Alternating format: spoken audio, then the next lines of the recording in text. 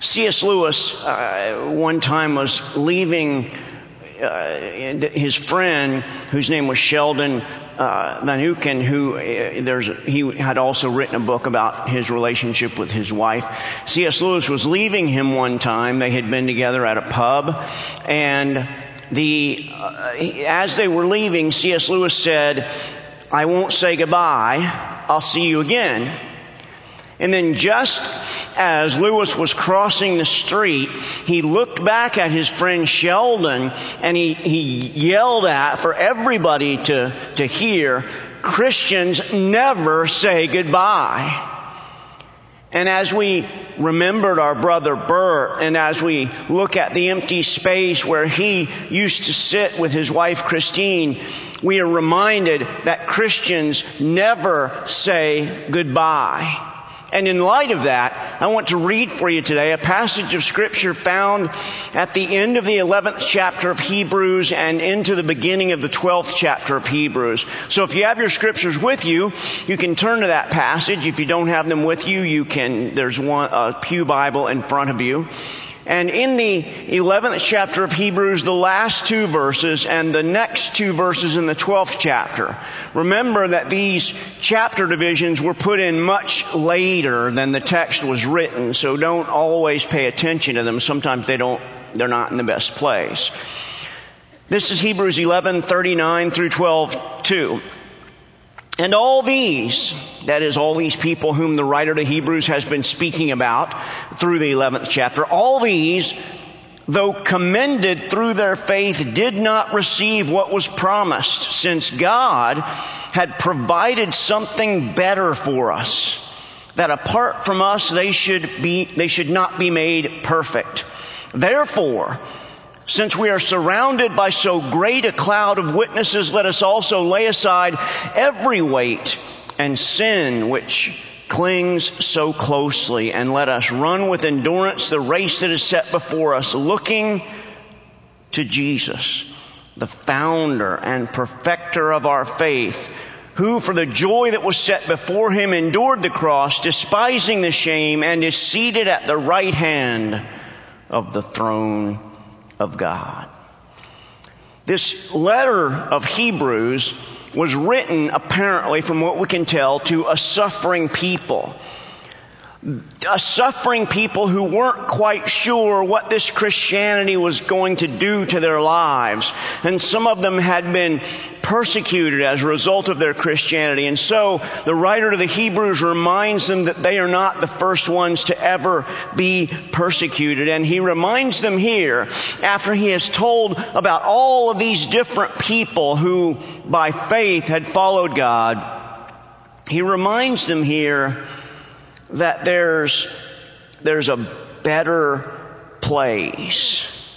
He is reminding them that heaven is better than anything that we could have here. And so this morning, I thought that we would look at this passage very quickly and ask ourselves a very simple question, and that is, why is heaven better? And for the next few weeks, I'll be trying to answer some questions for you about heaven, about what the Bible tells us about heaven, and about what we should think about some of the things that you may have come to believe about heaven. But today, we'll ask the simple question, why is heaven a better place? And I want to give you three reasons that the Scripture here gives us. The first reason heaven is a better place is because of its perfection.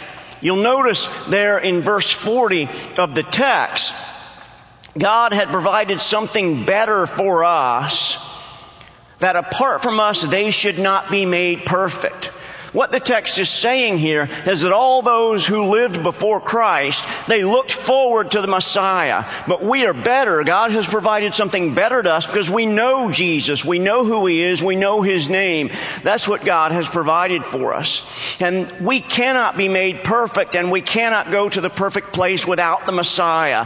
And so the first reason that heaven is better is because of the fact that it's perfect. The world in which we live, obviously enough, is not perfect. You know that. When you got up this morning, you knew that the world wasn't perfect by the way that you creaked around. Unless you're a young person, and you will know that sooner or later. You knew that by the things that you had to put on, whether it's glasses or hair or makeup, whatever the case may be. You know that the world is not perfect. And that's just a little tiny indication that the world is not perfect. There's a much bigger indication that the world is not perfect, and that is every time that we drive past a hospital, we realize that people go in there because they're sick, because the world is not perfect. Every time we drive past a funeral home, we realize that the reason there are funerals is because people die, and the reason that people die is because the world is not perfect. We remember that the Apostle Paul in the 1 Corinthians chapter 15, he says that death is our enemy, and that the last enemy that will be destroyed is death. And so none of us here, I think, needs to be convinced of the fact that the world is not perfect. We know that. We know that every time that our car breaks down, every time that we mow the grass, every time that something goes wrong, we know that the world is not perfect. And yet, the great thing is, there's a better world. There is a perfect world. And there's a sense in which we all know that. And we long for that better world. We long for that world of perfection. God's fulfillment is always better than we could expect. That's the reason, you see, that Jesus comes, and most of those who were expecting the Messiah during his time, they expected a military Messiah. They thought the Messiah was going to come, he was going to overthrow the Roman government, he was going to make Israel a strong nation like it had been, and then he was going to die and they'd have to find somebody else. But the Messiah was so much better than they could have expected, you see, because he didn't just overthrow the Roman government. That's way too small. He overthrew sin. And he promised us a perfect world. And that's the reason that we know that heaven is a great place. It is a better place, first of all, because of its perfection. But there's a second reason that heaven is better. It's not just because of its perfection, but it's also because of its people. You'll notice in the 12th chapter in the first verse that this passage tells us we are surrounded by this great cloud of witnesses. And all of the 11th chapter gives us a variety of things that happen to these witnesses. It tells us about Moses. It tells us about Abraham. It tells us about a variety of people. And it reminds us that we are surrounded by this great cloud of witnesses. If you've ever been to Beeson Divinity School on the campus of Samford in Birmingham, Alabama, you know that there's a chapel there, beautiful chapel. And inside the chapel, there's this ornate, beautiful pulpit. And up above it is this rounded dome. And painted on the inside of the dome is this sort of a fence-like sort of. And you can see on the painting a variety of people looking down at the preacher. There's Martin Luther looking down at the preacher. And there's Charles Spurgeon looking down at the preacher. And there's John Calvin looking down at the preacher. And there are a variety of men and women of faith who are looking down at the preacher. It's a frightening thing. I've never preached there. I mean, legally, that door was just open that time. Security wasn't that happy, but there was nobody there. It's this marvelous picture, but also sort of a frightening picture. And I'm sure that you get that same sense of kind of being frightened when you realize that there is a great cloud of witnesses around us. The thing to remember, though, the thing that's very interesting about this 11th and 12th chapter of Hebrews is that it gives us two different kinds of witnesses. Some of the witnesses you'll notice in the 11th chapter of Hebrews were delivered. Moses was delivered through the Red Sea. Abraham got the promise of a child. But then in the latter part of this 11th chapter, you'll notice that the writer begins to talk about other kinds of people. people who weren't necessarily delivered. And you'll see, for example, in verse 36, others suffered mocking, flogging, and even chains of their imprisonment. Now, you can compare that to verse 35, where it says, women received back their dead by resurrection. And the writer is reminding us that people of faith are not always healed in this life. You may have heard of the Christian speaker Johnny Erickson Tada. And you remember that as a young girl, she dove into shallow water, hit her head, and as a result, she's been in a wheelchair for her whole life. And she says that after that accident happened, several people came to her and they said, if you just had enough faith, God would heal you. It must be that you don't have enough faith. That's the reason that God isn't healing you. And yet, that's just wrong. It's a horrible, horrible heresy. And the writer of the Hebrews wants us to know this, that in the 11th chapter, they're not just people, women who got their dead back by the resurrection, but in the latter part of verse 35, he says, women received back their dead by resurrection. Some were tortured, refusing to accept release so that they might arise again to a better life. And so today, if you're suffering, and if you've prayed and you've asked God, please take this suffering away from me, I want you to realize that sometimes suffering is what God has called us to. There's a story of Saint Teresa of Avila, not Mother Teresa, but Saint Teresa of Avila, different person. And she suffered a great deal, both physical ailments and other sorts of things.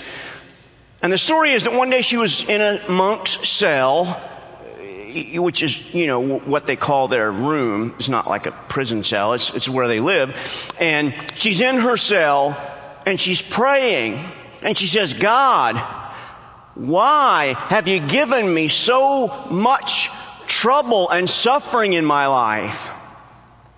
And she says that God said to her, this is the way I prepare my friends. And she said, well, it's no wonder you don't have very many friends then. But they're wrapped up in a nutshell is the truth that God does deliver some people of faith for a little while, but God also allows people of faith to suffer. And we need to realize that the fellowship that we have here together with both people whom God has delivered from their suffering and other people whom God has allowed to suffer, that community will be perfected in heaven. And we will be able to know all of those people in that giant community. And we will be able to see how it is that God has perfected them. Some as a result of alleviating their suffering and some as a result of allowing their suffering. Even those people that were on the ceiling at Beeson, there are people like Charles Spurgeon who suffered very, very serious bouts of depression. Very, very serious, intense pain throughout his whole life. And he talks about that in his writings about how serious the depression was as a result of the pain that he faced in his own life. And yet we know that one day we will be able to meet again Charles Spurgeon and he will be free from that demon of depression. And any of us who suffer from whether it might be physical or psychological ailments, that one day we will be among a community of people who gather together and sing praises to God because of the fact that we are a people whom God has perfected. But there's a third thing that the Scripture tells us.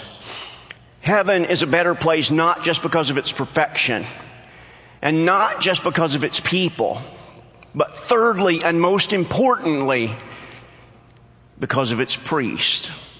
You'll notice in the second verse of the 12th chapter, the writer of Hebrews gives us a little bit of a shock He says, looking to Jesus. Now think about the fact that all through chapter 11, he's been saying Moses and Abraham and Barak and Samson, all these different people. And yet, when it comes down to the end of it, he says, therefore, all these people, you would expect him to say, now go out and be like Abraham, go out and be like Moses, go out and be like these people. But he doesn't do that. He doesn't say, go out and look to Moses because of his faith, or go out and look to Abraham because of his faith. He says, look to Jesus.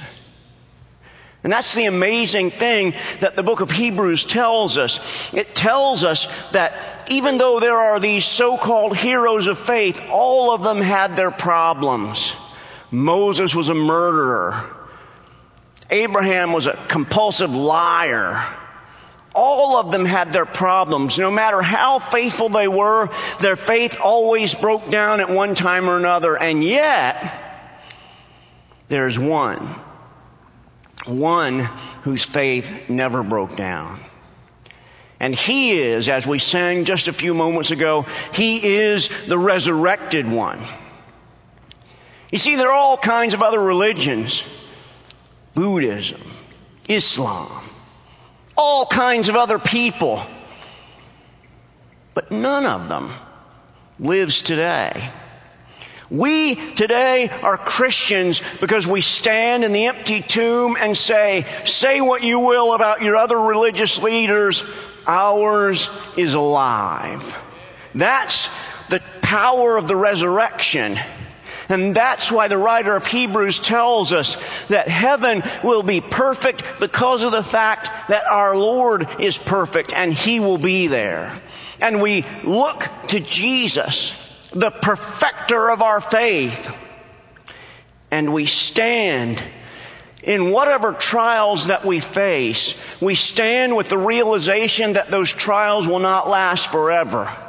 Earlier on in the 11th chapter, the writer talks about a better resurrection. It's an interesting phrase, a better resurrection. Because you see, there's a number of resurrections in the Scripture. Several of them alluded to there in that 35th verse, women who got their dead back. And you remember, of course, Lazarus. And then there's that resurrection of the tombs at the death of Christ. People come up out of the grave. Remember, it's fascinating little passage. The problem, you see, was that all of those people died again. Lazarus is not still alive, going around writing a book, My 3 Days in Heaven. He's not doing that. Lazarus died again. The better resurrection is the one that we will have in heaven, because that is a resurrection that is absolutely perfect and we will not have to die again. The healing that we face in heaven will be the ultimate healing because we will never again get sick.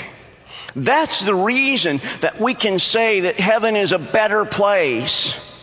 It's not just better because of its perfection. It's not just better because of its people. It's mostly better because of its priests, because Jesus Christ is there to perfect us. And that's an amazing thing. No matter what kind of problems that you might have right now, no matter what kind of things you might be going through, we can realize that one day it'll be over. And one day things will indeed get better. An amazing thing happened in 1990. In May of 1990, it was the end of the Soviet Union. For all intents and purposes, it was on the end of dying. And they had there, as they did a number of times, what they called May Day. It was a celebration of their winning over the Nazis. And you remember seeing pictures of May Day, how they would drive these tanks down the road in Red Square. They would have these giant missiles, and we have since found out that most of them were empty and didn't really do anything.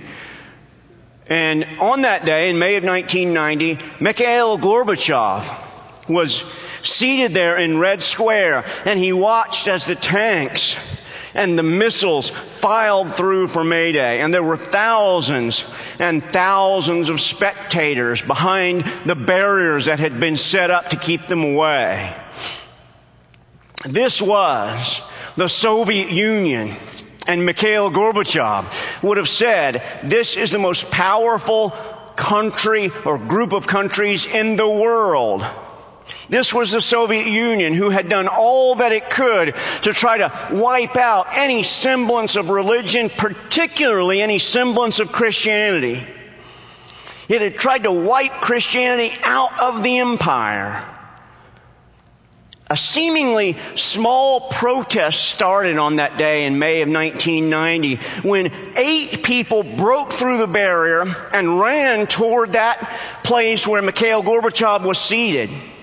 Immediately, the Soviet police and the KGB began to go around and grab them, keep them from going up there. But 6 of them escaped, and they were running through the tanks, and they were being caught one by one until finally, this one person rushed away from the police, and he stood in front of the place where Mikhail Gorbachev was seated up above him. And he rose up this 8-foot cross, held it up, and he said, "Mikhail Gorbachev, Christ is risen." But that's not the most amazing thing that happened. The most amazing thing that happened that day was, after a few seconds, that crowd of thousands and thousands of people answered this man. And when he said, "Mikhail Gorbachev, Christ is risen," they said, "He is risen indeed."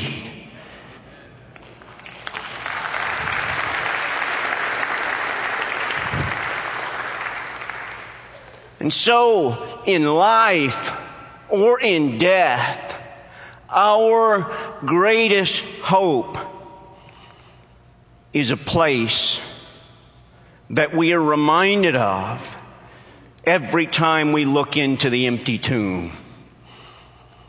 And I say to you, people of Coral Ridge Presbyterian Church, Christ is risen.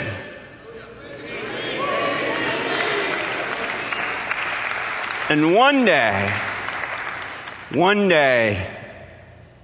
we will go there with Him. Amen.